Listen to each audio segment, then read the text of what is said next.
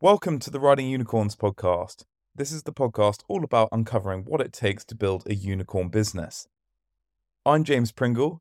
I'm a VC at Portfolio Ventures. My co-host is Hector Mason.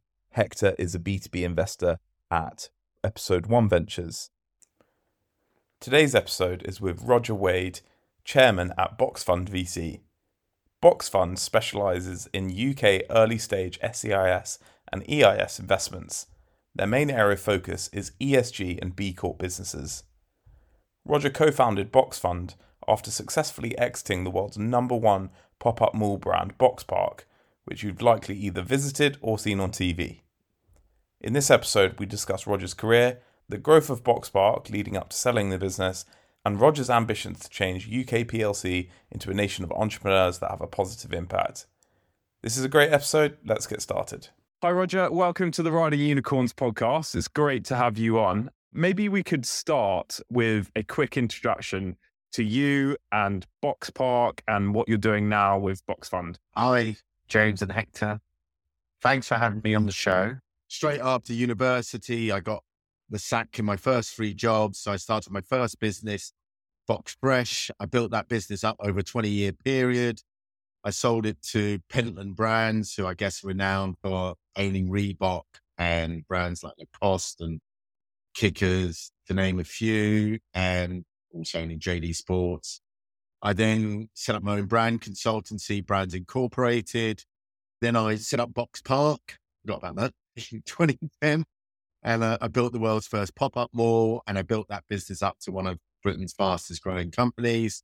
And then I exited it to Lloyd's Development Capital, and I stepped down as CEO last May, and I took 6 months off.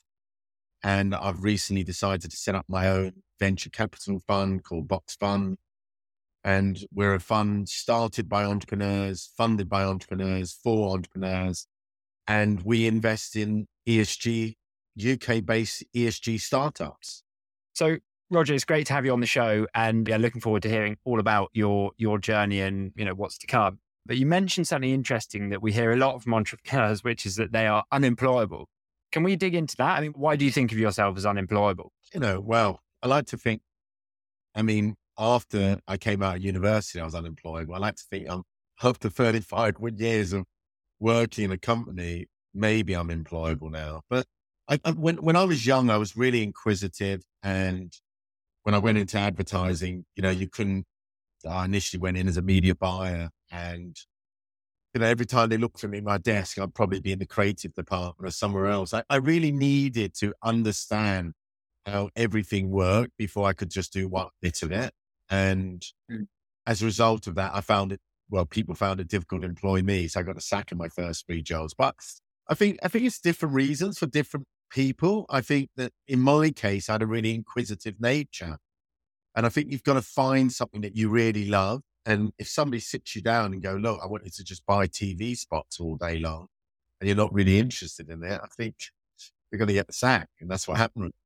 No, I think that makes good sense. And I think there's entrepreneurs are not given enough credit for their creativity. And I think, creative minds and inquisitive and curious minds are well suited to starting something new, because their creative nature means they can see things perhaps that others don't, and opportunities are included in that. And if you don't mind me saying, let's not sort of big up entrepreneurs as though we're some master race or species. Actually, I think a lot of entrepreneurs have got major insecurities, and we're really driven on by the need to be successful. So in my case, I was a failed doctor. I wanted to be a doctor. Then I realized I didn't really want a life for service. I just did any old degree at university. I did a degree in environmental studies, but didn't really get on with it. And I started running clubs from an early age. And that's when I had my first taste of being an entrepreneur. But for me, actually, it was when I became an entrepreneur, was the first time I was actually good at doing something. So, if I look at some of the entrepreneurs that I really admire, I think a lot of them have deep-rooted insecurities. So we take someone like Steve Jobs. He was adopted at a young age. Elon Musk, bullied at school. Richard Branson, criminal record, and probably not the most richest kid at a very expensive public school. So need to prove. Alan Sugar, not exactly the tallest man in the room, you know. Well, I think we've all got some sort of form of insecurity and that sort of drives you on. And then you start getting good at business. And as a result of that, your ego gets boosted. And I think there's a lot of entrepreneurs that when they first start out, it's from a deep rooted insecurity and almost it's the first time that they've been good at something. I mean, Peter Crouch once famously said, what would you have been if you weren't a footballer? And he said, a virgin. I think that's the same as entrepreneurs. What would you have been if you weren't an entrepreneur? Definitely a virgin. So, right. Yeah, I think this is a really interesting conversation, and the insecurity thing I think is very, very true in many cases. I think it comes down to who are you doing it for? Are you an entrepreneur for yourself to prove something to yourself and because you enjoy the product, the project, and growing something, or are you doing it for other people? And I don't know the answer to that, but a lot of people, and I don't know whether it is a majority, I think are doing it for other people, and they are doing it for that glory. Because entrepreneurs are glorified. And I don't know why they're glorified, probably for the money. But yeah, I think you've got to be, well, no, you don't necessarily have to be, but I think it's good if you are doing whatever you're doing in life for yourself, rather than for other people. Yeah. I mean, yeah, as I said, I think we've got to be careful that we don't over romanticize it and believe that a lot of entrepreneurs were initially driven by some sort of fantastic sort of calling to create a better world, or I think a lot of them, there's just a really deep rooted insecurity, just something very and I think entrepreneurs have to ask themselves three fundamental questions, which I think for your listeners here is an important point, which is, why are you in business? And I only think there's maybe 3, possibly now 4 reasons to be in business. And the first reason is a really bad reason. It's for your ego. So I would look at the example of Elon Musk buying Twitter or X or whatever it's called now as a really bad example of an entrepreneur whose ego has gone crazy.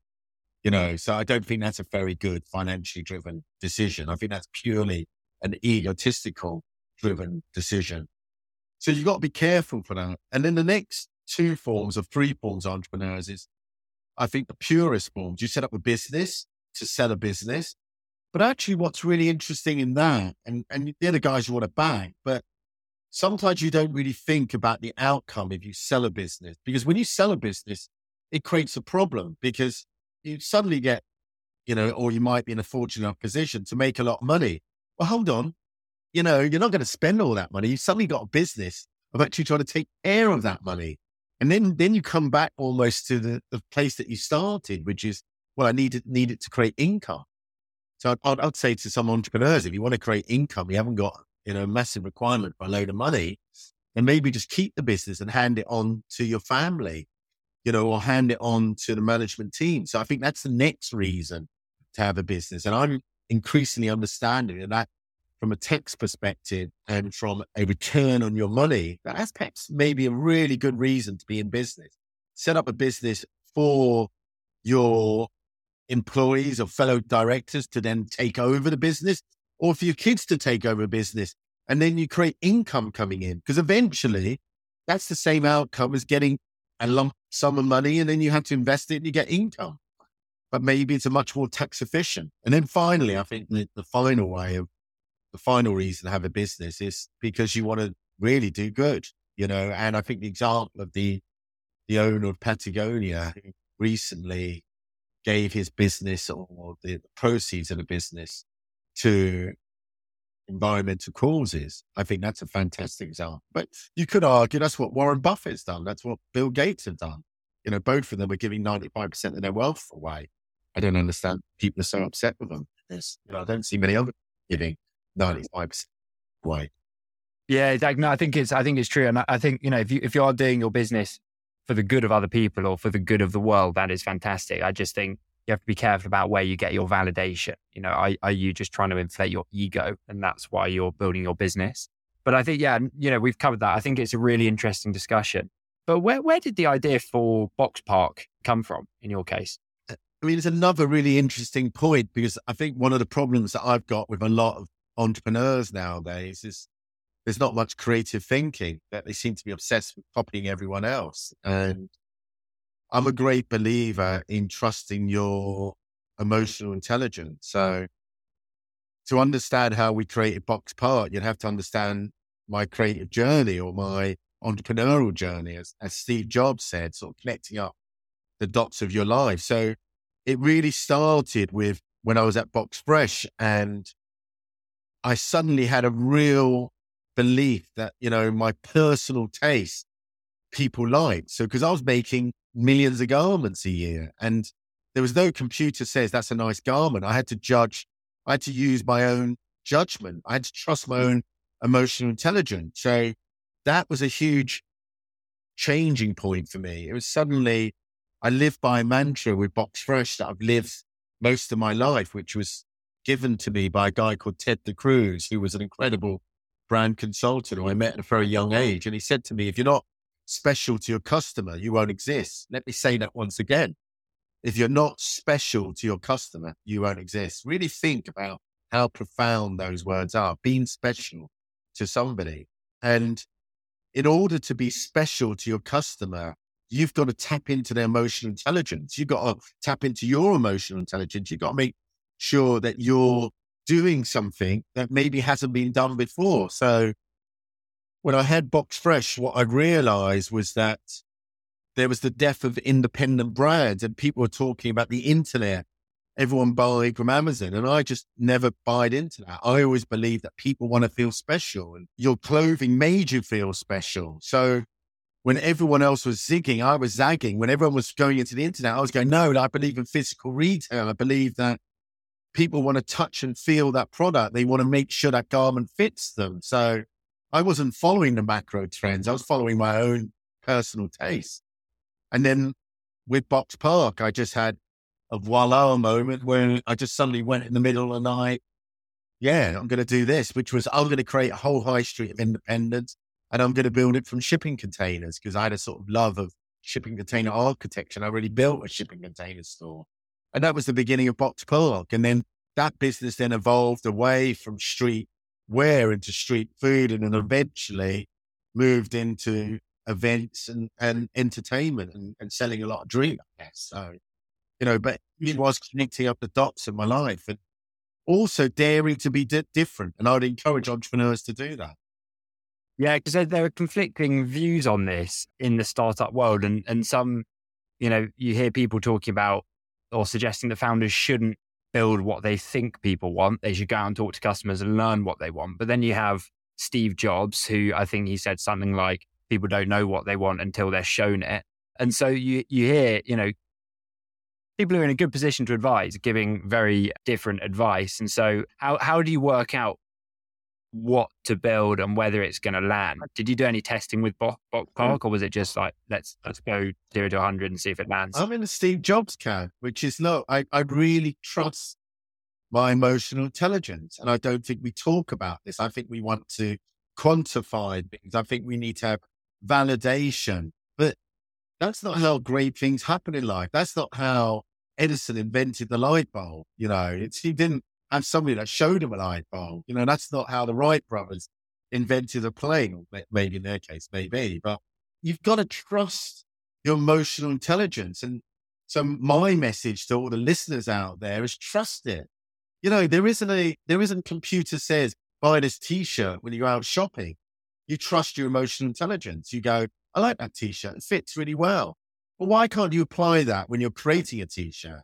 I like that t-shirt. Why don't we do this? And I'm always really just trusting myself. And that was probably one of my biggest assets, was that I just had total belief in my judgment. Some might call that arrogance. Look, I don't really care.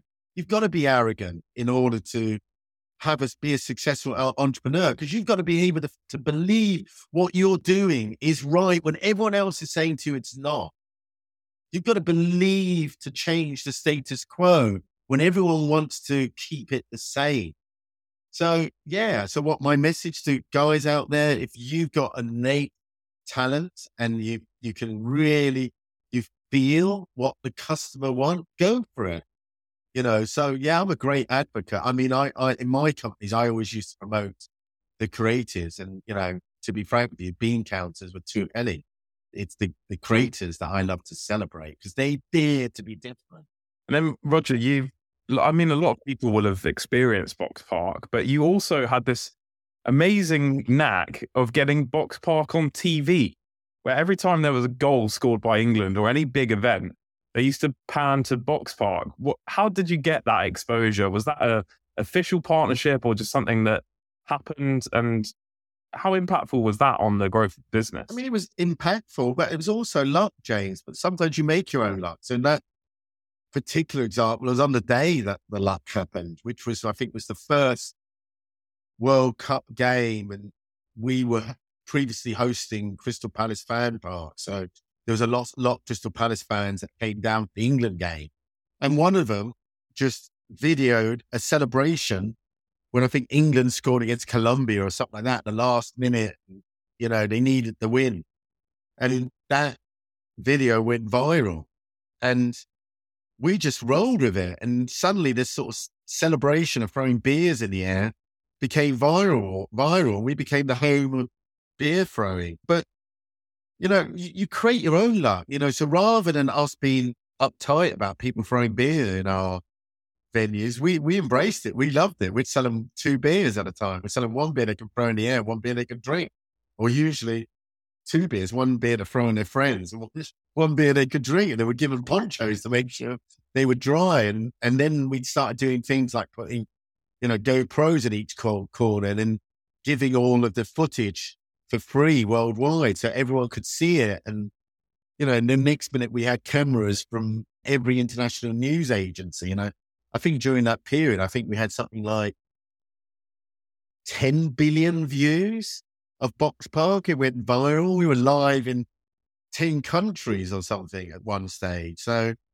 yeah, it started. But is that a great example of a sort of entrepreneurial spirit where, maybe an established organization might say, oh, we don't really want people throwing beer in the air. Whereas the entrepreneurial, rebellious nature of your own leadership and attitude and business was like, let's embrace this thing because it's different and it's exciting and it's...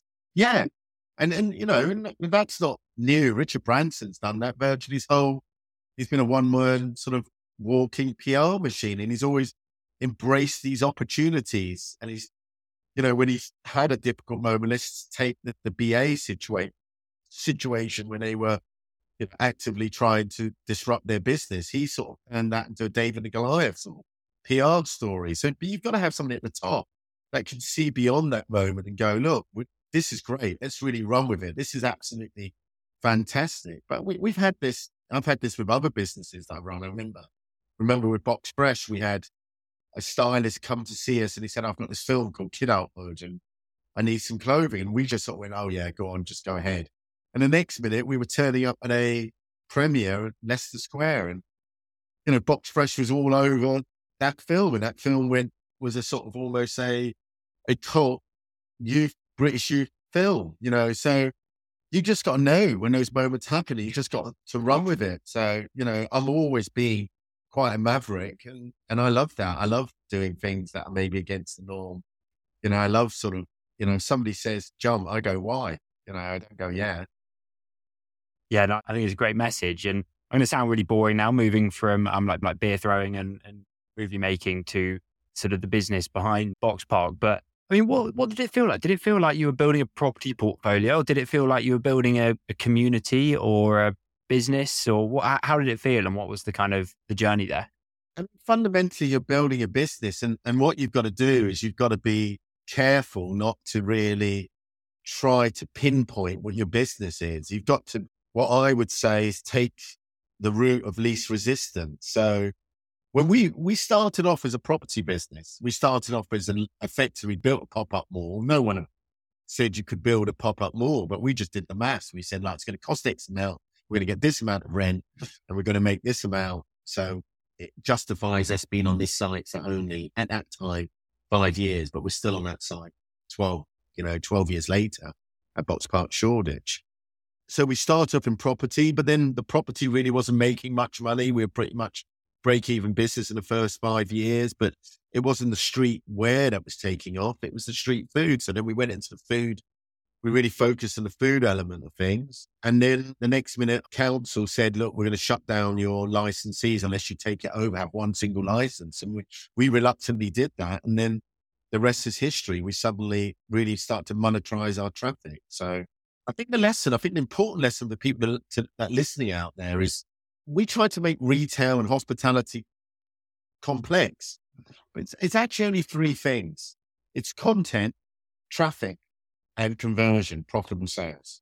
In our case with Box Park, our content was our food, our drink, and our events.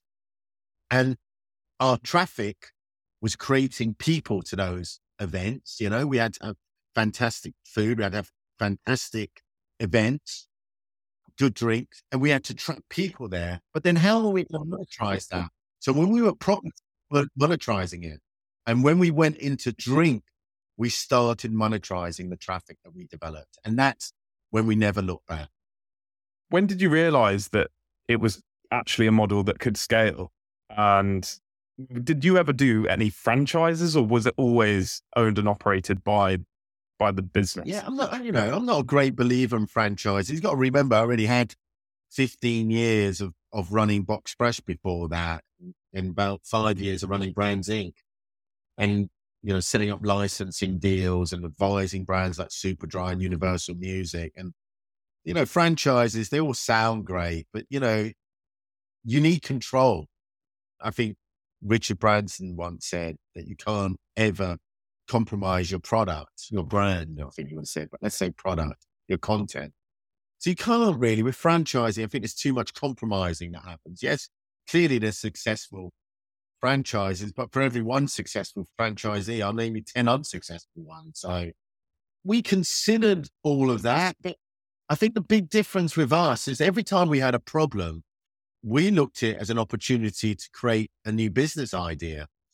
And that's the way we look at business problems now. If we're having a problem, other people had a problem. And if we could solve it and other people couldn't, that was a business opportunity. And that's what we did with Box Park. We just constantly, when we had problems, we embraced them. And we weren't frightened of evolving. We weren't frightened of change. And too many entrepreneurs are frightened of change, or they want the focus group to tell them the future. And you're right, Steve Jobs did say that. Until you get a focus group that knows the future, then they're no good to me. Well, it's the same with us. We just weren't frightened of change. We embrace change. We don't need the data to justify it. We just trusted ourselves. It might not sound replicable. That's how I work. But you know what? That's the truth.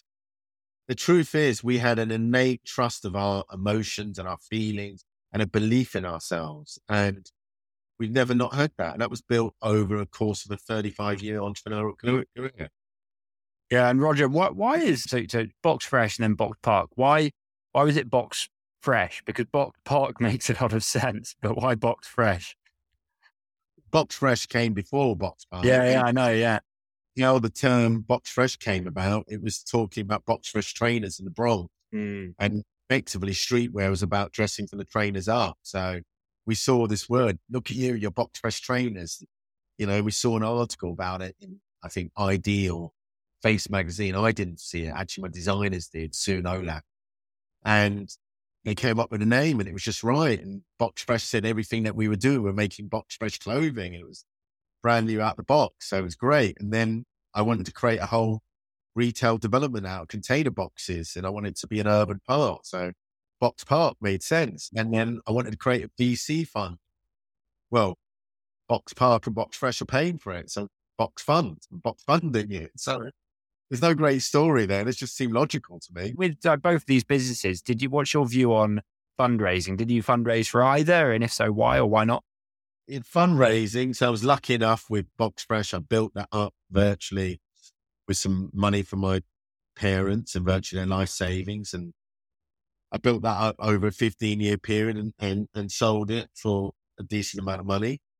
So I guess I was sort of independently wealthy after selling that. And I took about half my savings and invested it into Box Park. And I was lucky enough to bring in a minority investor in Sir Charles Dunstan of Carphone Warehouse fame. And he invested 10% in the business. And between me and Charles, we funded the business out of our own money.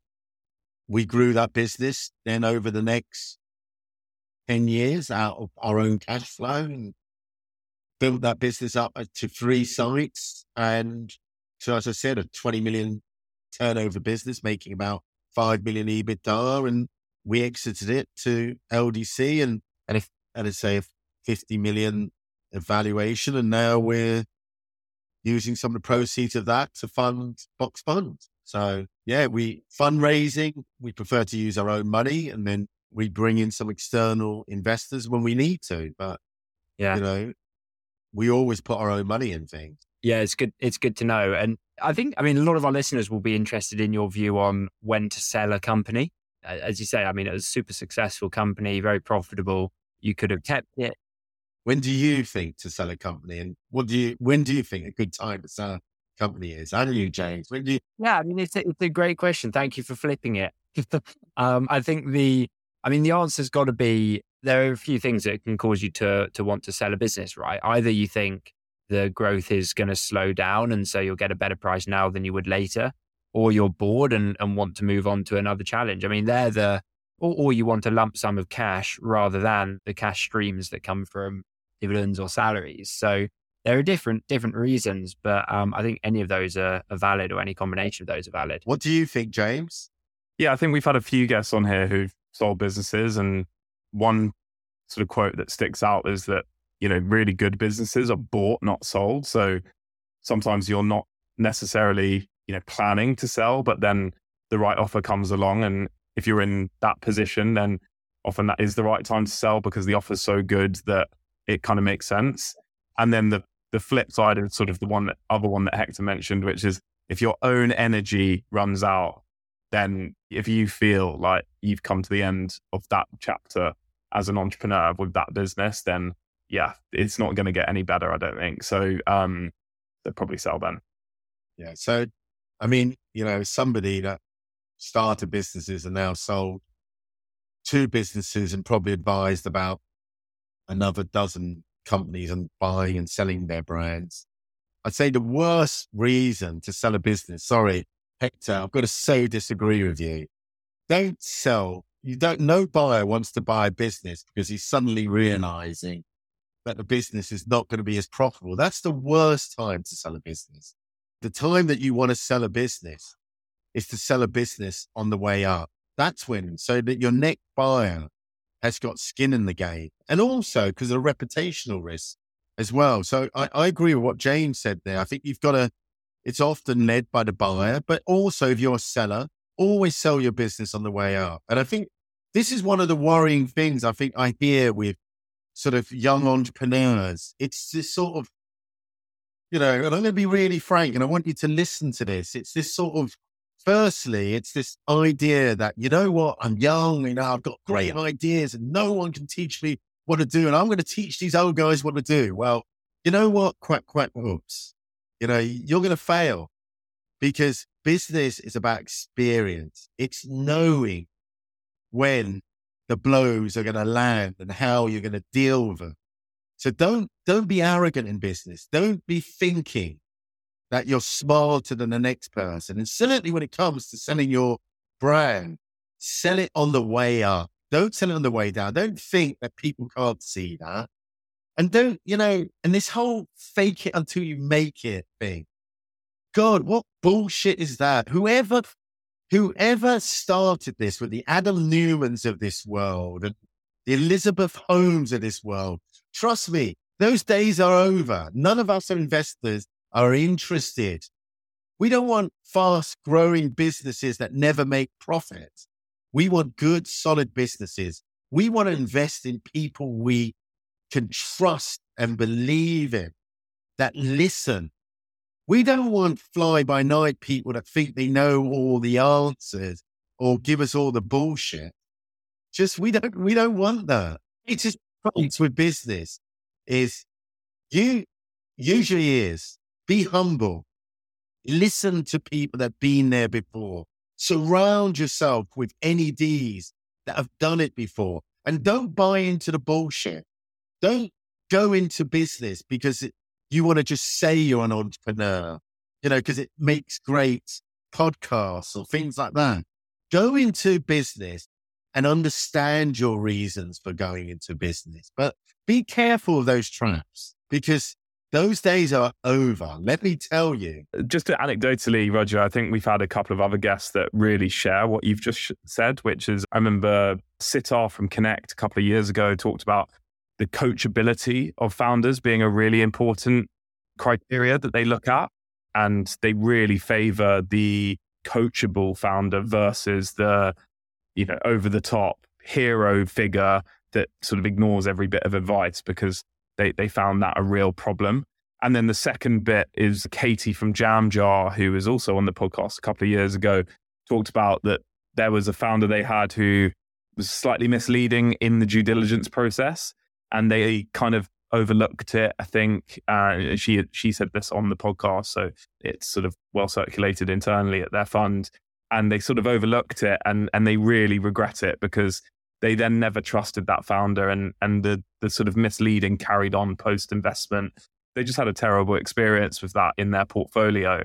And so I think what you've highlighted there is, coachability and trust and authenticity and, working through challenges with your investors and advisors is a much better approach than this kind of souped up nonsense. You've absolutely hit it on the nail. And I'm going to be frank with you. We are in a post SVB world, Silicon Valley Bank world, okay? And where it was this continual Ponzi scheme of one VC selling to a next VC, selling to a PE at ridiculous valuations, often driven by growth projections and no real sight of profitability. Trust me, those days are over. The current environment we've got is you've got lots and lots of businesses running out of money, VCs and PEs not putting further funding rounds in because they can't raise the secondary finance. So the environment that we're in at the moment is investors are looking for businesses with sensible valuations, with teams that listen, but are looking for profitability. At Boxfund, we say we don't believe in unicorns, right? They're mystical creatures, all right? And if they exist, trust me, the big Silicon Valley VC companies like your Sequoia and your Balderton and your Index will snap them up and give them the ridiculous valuations that they want. So we believe in zebras. They're black and white businesses. They're businesses that not only want to be profitable, but they also want to create a better society. And that's what I encourage your listeners to think about. There has been a sea change. No longer is it about chasing growth at all costs. It is very much now orientated about investing in people with trustworthy backgrounds, reliable people with good ideas. Yeah. They're the entrepreneurs that we're looking for. We're not looking anymore. The whole entrepreneurial market has been tarnished by your Elizabeth Holmes and your Adam Newmans of this world. We're now looking for good, solid entrepreneurs that have got good, solid businesses that want to be profitable and are willing to put in the time and graft. Yeah. And also, at the same time as that, let's add this. Try and create a better world. Not just try and chase the green, the money, but try at the same time and have values. The values that we lack as a society when it comes to our government leaders. Let's have a new generation of entrepreneurs that stand for better ESG values, stand for integrity, stand for hard work, and understand it's not a get rich quick scheme. That it is, if you choose to be an entrepreneur, it's a difficult route to choose, but you're following your dream. And they're the entrepreneurs that we want to support at Boxfund, and we will treat them fairly. We'll treat them with transparency, and we won't look to take advantage of entrepreneurs that many other VCs and private equity companies do, where the deal is great for them, but terrible for the entrepreneur, which is clearly not fair. Yeah. And I think you've just given, extra reason as to why we have a podcast like this, which is to really try and, open the eyes of founders or wannabe founders that are thinking about starting a business, about how the different models to running your company, the different financing options you have, and that actually venture isn't the right model for the majority of businesses. And then if it is the right model, pick your investors carefully, because they've all got different incentives and different methods. And it's important that you really understand what their incentives are when they're handing over a few £1 million. What does that mean to them? And what are they looking as an outcome for that? Because there are no freebies in this world. And then just touching on the unicorn thing, obviously the name of the show is Riding Unicorns, but the reason it's called Riding Unicorns is because it's not an easy ride. Like, the whole point is that you could get bucked off and hurt yourself very badly, because this is a high stakes game, really. And it's not, we're not here talking about agency models or e-commerce brands. We're talking about venture-backed companies.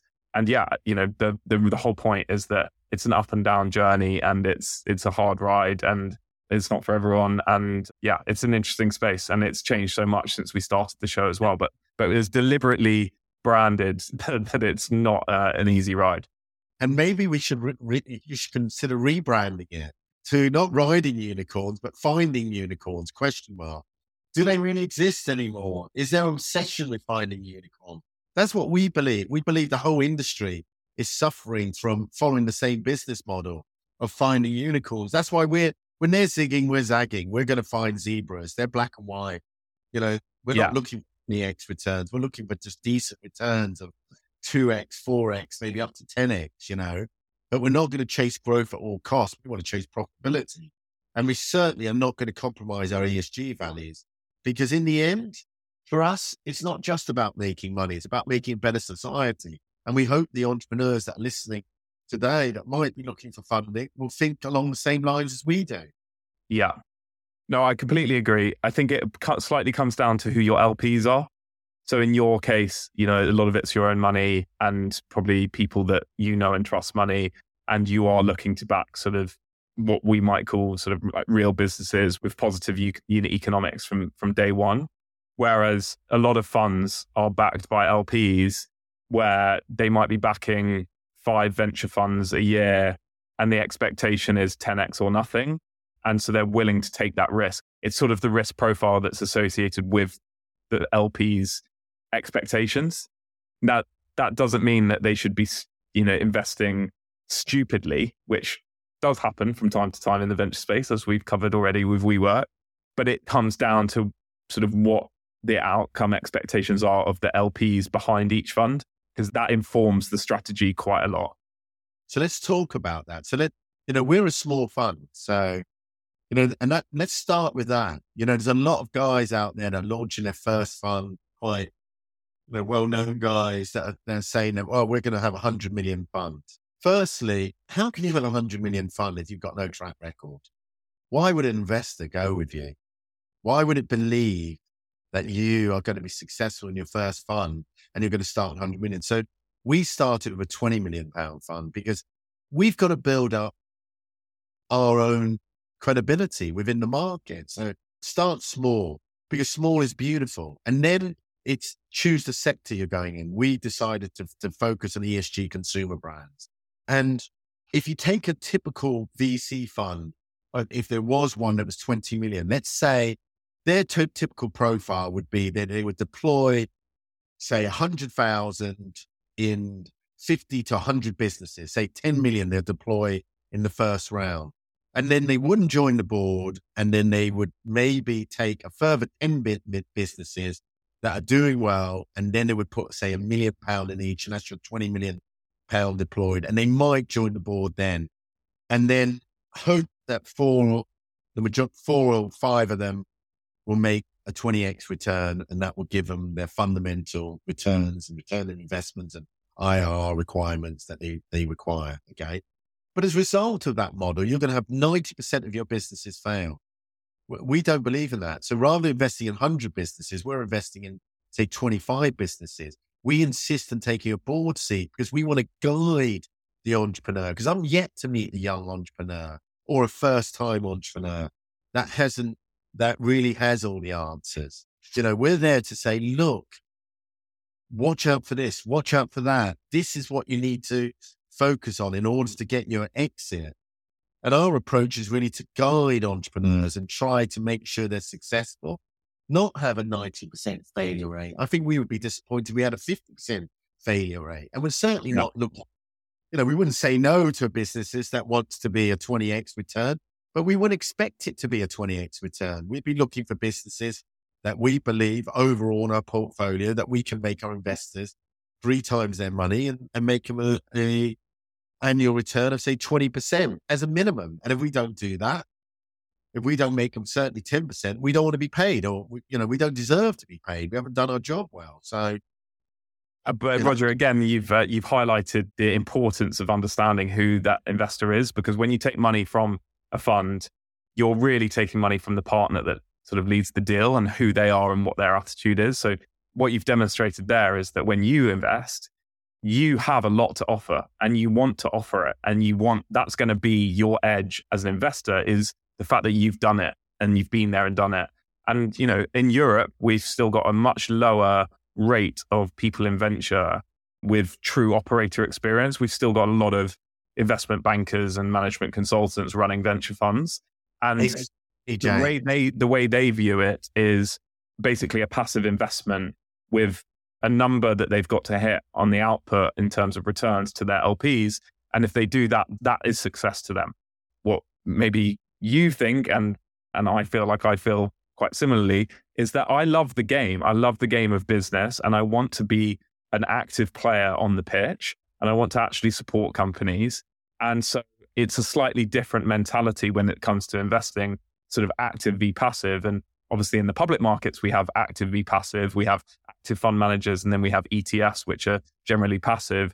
In the venture world, we do as well, but they're not branded like that. But founders need to understand that there is a difference, and they need to choose wisely. James, you're so right. You're 100% right there. So, and we've tried to get some stats on this, and we've even talked. I mean, a lot of my guys they're all ex-London Business School. We've even asked there, and in America, the majority of VC funds are run by entrepreneurs. So take the John Doers of this world who have been incredibly successful, or take the Mark Cubans of this world. Whereas in Europe and the UK, it's by far the majority, something like 90 to 95%, if not 99% of VC funds seem to be run by financiers. Now, financiers are great at raising money, and they're great at getting a great deal for themselves, and they're great at getting a great exit for themselves. Notice I'm not using the word themselves, but they don't add any operational value. And trust me, they don't. I've had so many PEs and VCs that talked a great game about what they're going to add to our business, but it didn't really add a lot. They did one thing, which was really focus our attention on the exit. And you've got to be really careful. I mean, there is VC. I mean, I heard a recent story of a VC, and it was going to fund a down round. So for those of you listeners that don't know what a down round is, it's basically where your money's going to run out, go back to existing investor, usually at a much lower valuation, usually at, whatever figure. And they finance a down round, which is usually very advantageous to themselves. But in the case of this funder, it not only financed a down round, it didn't want to. And what it did, it introduced a clause, which was effectively liquidity preference shares.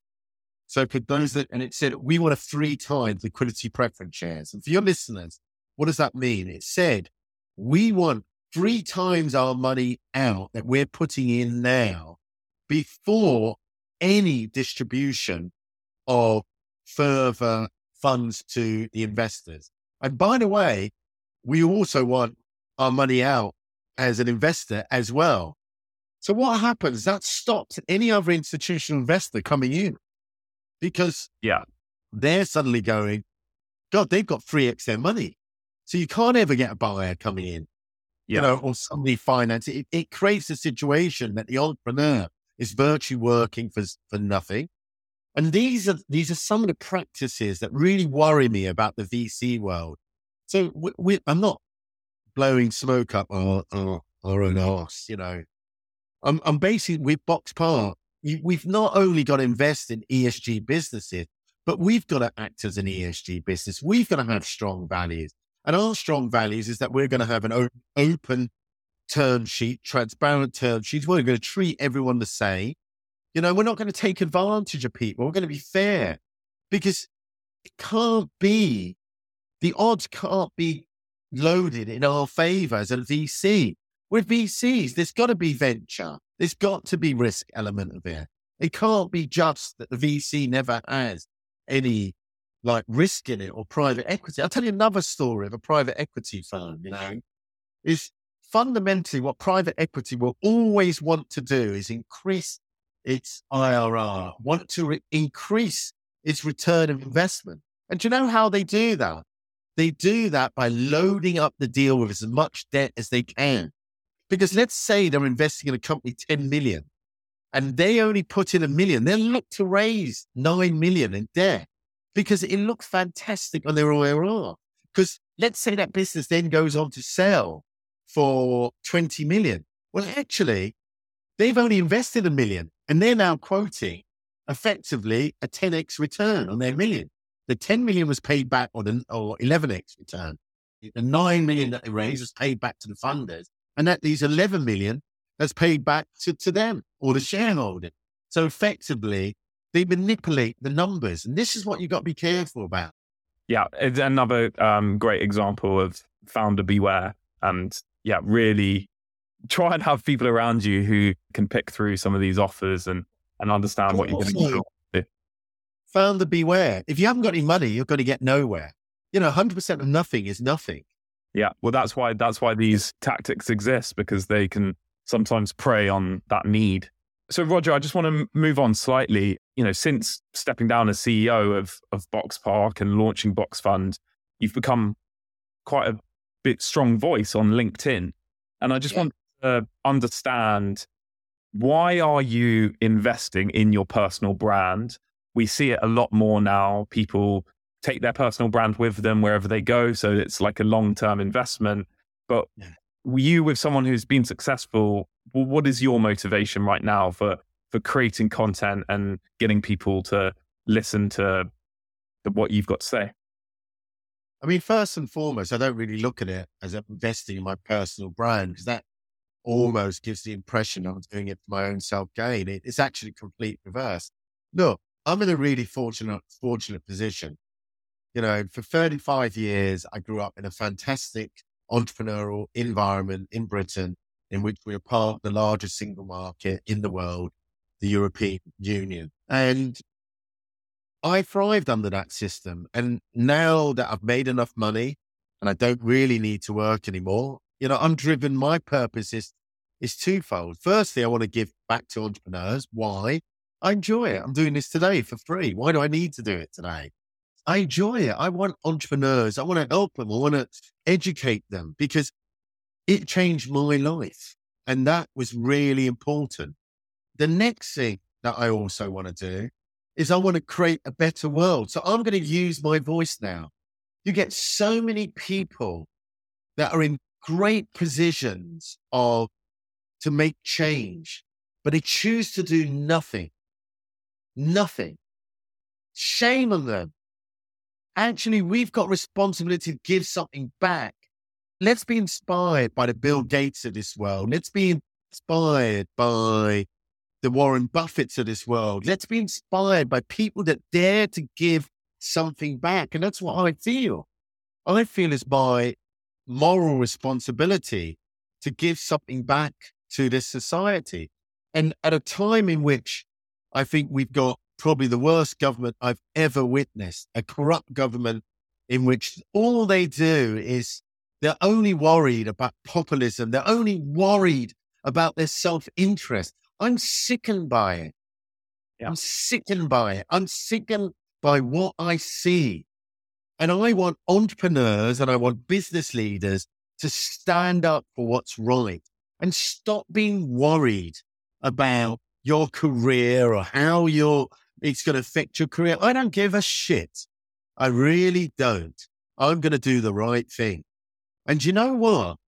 If that means I don't attract people who are only interested in self-interest, and by the way, I'll be frank with you. I don't think, all right, can I say this? No, I wasn't for it. I wouldn't say it, but You can say it and take it out in the edit if you want. I want to invest in people that I believe are like myself, have the same values. Okay. Am I more likely to invest in somebody that is anti-Brexit and pro-Remain? Yes, I am. Why?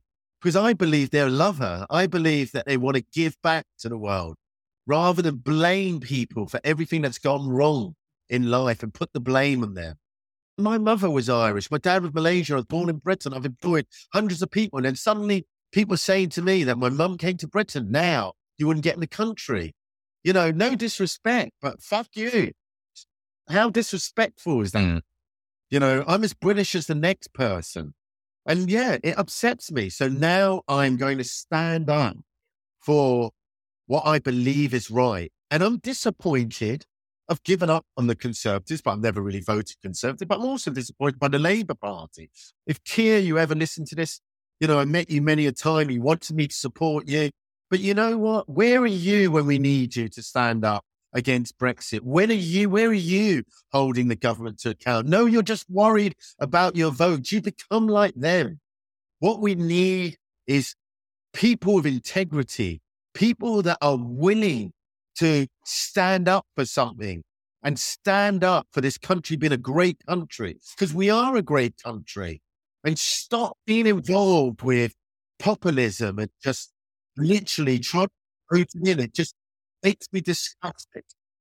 100%. Well, Roger, I just want to say, firstly, it's great to myth bust that why people do try and create content. And, it's called personal branding now, but we can hear from your passion that it's not about clicks or views or gaining followers, because actually you're happy to forego all of that as long as you're presenting an authentic representation of what you think is right. Did you think it changed? You were raising money. And I'm saying, look. No. No, I think it probably doesn't help you raise. Doesn't help one. But it may do in the right situation so it's called personal branding, but in this case, you're not doing it for clicks and followers and whatever. You're doing it because you want to represent your authentic self. But actually, the best brands in the world are the ones that stand for something, and they have to have as many haters as they have lovers, because that's actually what a brand is. If you become vanilla and watered down, like these two major parties seem to be doing constantly, to the point where they're completely useless and, kind of look like the same and are crap in equal measure, then there's nothing to be gained. Whereas actually taking a position and taking the right position that you really believe in and you can back up and is authentic to yourself is far better. And I think, linking politics and LinkedIn branding or personal branding is kind of interesting, because there's a lot that politicians could take from people that are being successful on LinkedIn. And actually the people who are being most successful on LinkedIn are the ones that are maybe considered polarizing, but are actually authentic and standing up for what they believe in, because that's the only way they can be consistent in creating content. Is it becomes so easy because it seems so obvious. I think from following you for a while, seeing the content you create, I see you in that camp for sure. It's also, in a way, I'm always filtering out the people I don't want to work with. I really am. I'm sort of saying that, look, I think Einstein once famously said, he was asked, what's the most important lesson you learned in life? And, he said, you've got to decide whether you live in a hostile or friendly world. You've got to decide whether you're a lover or a hater. You've got to decide whether you're a giver or a taker. Well, you know what? I'm 57. I'm still here standing, and I'm a lover. I love people. I want to give something back. I want a better world. As the Ephebic oath once famously said, I want to leave this world a better world than I found it. And that's what motivates me in everything I do. If people are naive enough or twisted enough to think that I'm motivated by just money, they don't understand me. And I don't think they should ever work with anyone that's like that. I'm more motivated. I've got more money than I need. That's not what motivates me. I'm motivated by creating a better world and proving that ESG investments can really be profitable. And I'm committed to that. But listen, on that note, I'm going to leave you. I have another call that's been waiting. I would like to say, James, it's been an absolute pleasure talking to you. I think we're very aligned in our viewpoints, and I'd love to work with you in the future in some capacity. Well, Roger, I completely second that, and I really appreciate that.